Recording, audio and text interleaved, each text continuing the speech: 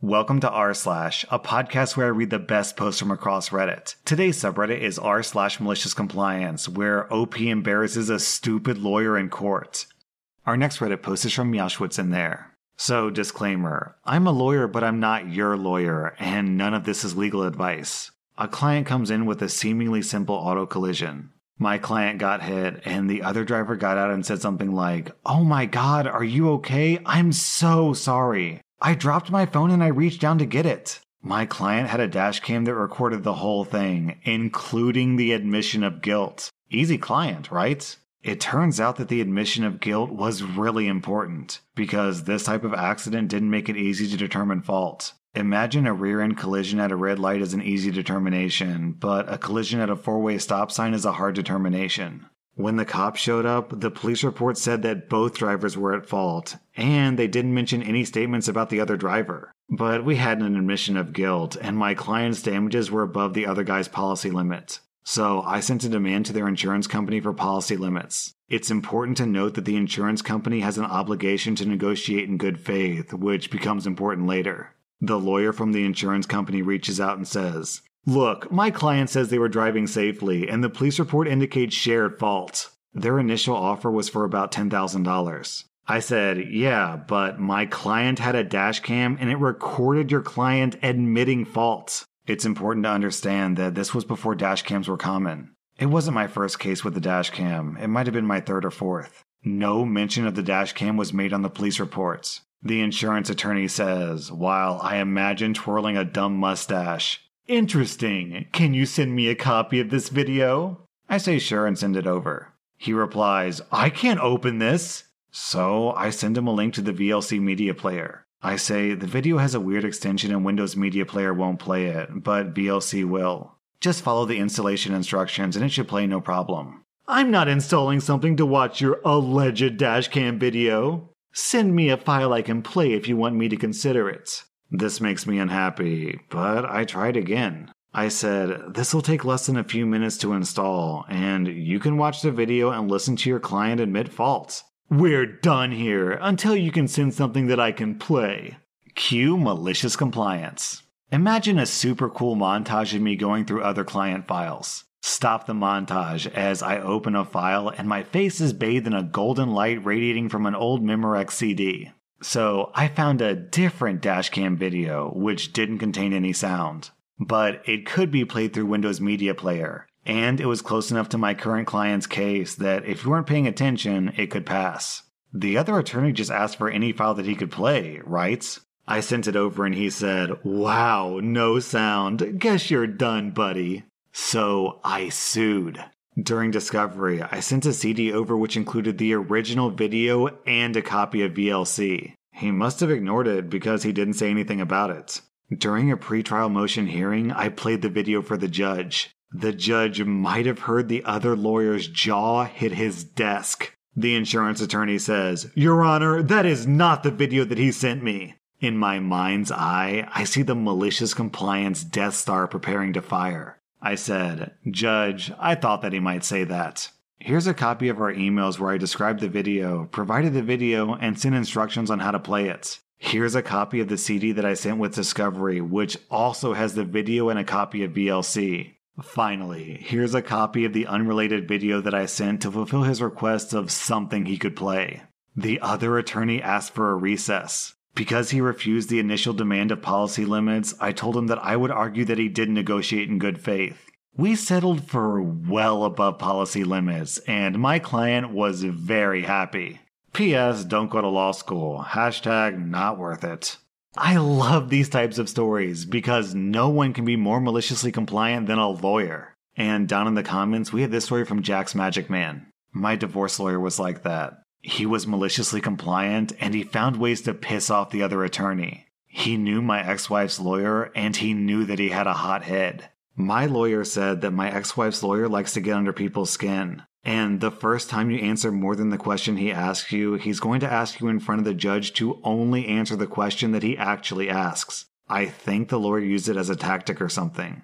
The judge probably grew tired of it, but this was his lawyer's way of showing that he was in charge. My lawyer also knew a second thing about my ex-wife's lawyer, that he had a habit of asking a question in a way that wasn't asking a question. Something like, "You agreed to this contract," and leave it at that. That wasn't technically a question, but it was said in a way that it was meant to be a question. My lawyer told me that if he tried the "only answer questions that I asked" BS, then to go ahead and not answer anything where he doesn't use an actual question. So the questioning went like this. "You had an inspection done at your house to make sure that it's suitable for children." I did, and she told me my house was well suited. "I didn't ask you what she said. I asked if you had an inspection. Please try to answer only the questions I ask." "Yes, sir," and my attorney gave me a head nod. "The inspection revealed that your son's room didn't have a baby monitor in it." Silence. We must have sat there for a minute before he said, "Will you answer the question?" "You didn't ask a question." I could see my lawyer smile and the judge shake his head. He made sure to actually ask questions for the rest of the time. Our next Reddit post is from Isidork. I'd been working a technician job for this small company, doing normal stuff. During the course of this job, my boss asked me to send a picture of my work. Our relationship was already very strained by this point. I took a picture of my work, and in the picture I included the ladder that I was working on because I wasn't going to move it just for a picture to my boss. When I arrived back at the office, my boss calls me to his desk. He wants me to sign a paper saying that I performed an unsafe work act. The act in question was that I had used a customer's ladder. To be clear, this company had been using that customer's ladder for the 4 years that I had been working there, including this very same boss. He talks to me about ladder grades, how I shouldn't have used the ladder since I didn't know its grade and how much weight it can support. He then sent me home early and told me not to come in the next day because I had been suspended. I was pissed, but luckily I know union reps from other companies that handle safety regulations. So I get a hold of the official government booklet and spend my day off studying. My very first day back, my boss asked me to take a company ladder to go do a job. I look at every company ladder, and I identify they're all classified as grade 3 household ladders. None of these are within grade to support my weight of 250 pounds, let alone my tools. I break the news to my boss. Turns out that none of the jobs he wanted me to do today could be done, because he had to instead provide ladder training, which he failed to provide when I joined the company. And he also had to find new, very expensive A1 grade ladders. Our next Reddit post is from YTA I Get Suspend. As part of the plan to return to the office post-COVID, my company has done a lot of reorganization of who can permanently work from home, who can hybrid, etc. I really wanted to work from home full-time. I hate our office with a burning passion. It's distracting, it's a long commute, there's no benefit to being there, so on and so forth. I would just rather be at home. Well, they started giving out new designations in May, and I got designated as in office full-time. It made no sense to me. I work on a team of 8 people, and each of us is in a different office somewhere in the country. I've literally never been to an in-person meeting or needed to do in-person work in the 3 years at this company. Every single other person on my team got designated to work from home. So I brought it up with my boss and asked to work from home. When I started at this company and lived elsewhere, I got to work from home for 4 months before I moved. And during the past 14 months during COVID, I've also been at home. So for 18 of the 36 months that I worked at this company, I've been working from home. What I was told is that I go idle too often in chat for them to trust me to work from home. Basically, we have a company-wide instant message system that shows us as either available, idle, or in a meeting. If you don't touch your keyboard for 5 minutes, you show up as idle. So they've decided to use that as a measurement for who is and who isn't working. The thing is, like many people in many jobs, I don't have a full 8 hours of work every single day. The amount of work I have to do on a typical day takes 3 to 5 hours of actual attention. There simply isn't something to do all the time. My performance numbers actually went up while working from home. In fact, in all key performance indicators, I'm either in first or second place. There isn't work to do that I'm neglecting or procrastinating. When something comes up, I simply do it until it's done or until I can't do anymore due to waiting on someone else, then I stop.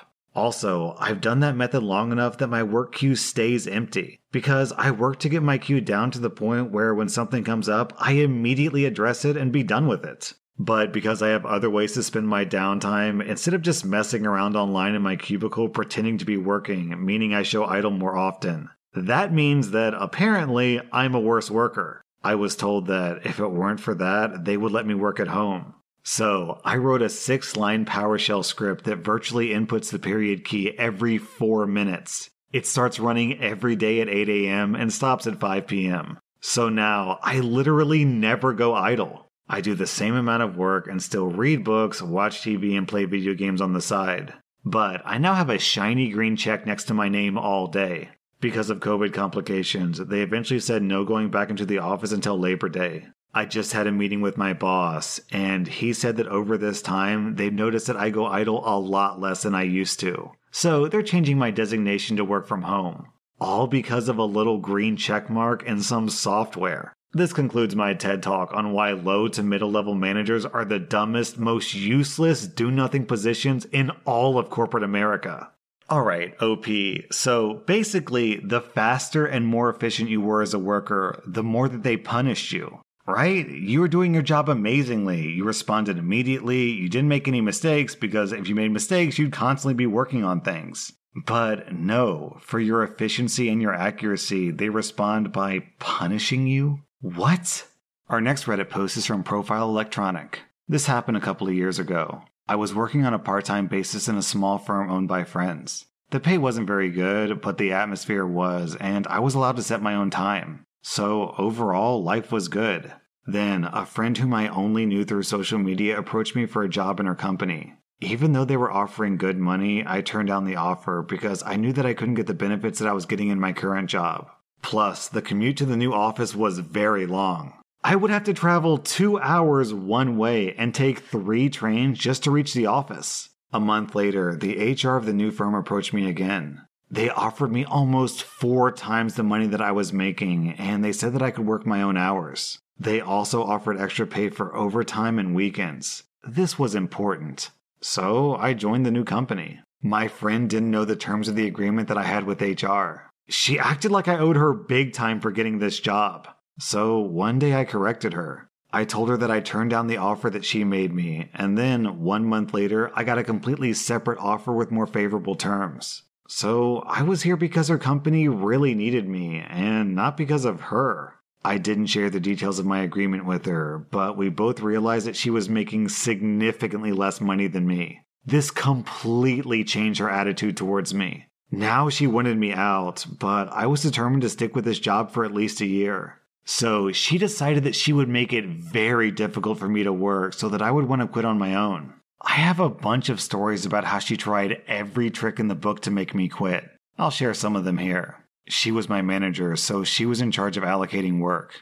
Malicious compliance number 1. She started piling more work on me than on any other member of the team. I was happy to comply. What she didn't know was that as part of my contract, I would be paid 1.5 times the hourly rate for every hour that I worked overtime, and 2 times the hourly rate if any work was allocated to me over weekends or holidays. Every time she tried to ruin my weekend by calling me into the office unnecessarily, I happily complied. This continued until I left the organization, when I told her how much extra money she helped me make. Malicious compliance number 2. After that long commute to work, I used to get hungry, so I developed the habit of stopping at the food court to pick up a glass of fresh fruit juice and carry it with me to work. My manager saw this as a way to harass me without actually seeming to do so. So she sent out a notice saying that bringing liquids to the office was a hazard.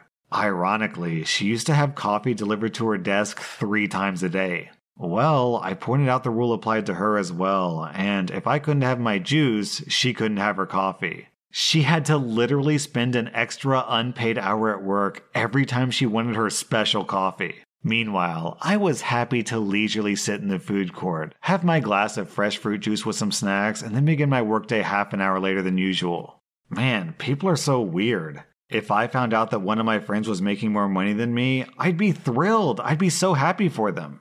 But why do some people out there need other people to suffer so they can be happy? I just don't get it. That was r/maliciouscompliance. And if you like this content, be sure to follow my podcast because I put out new Reddit podcast episodes every single day.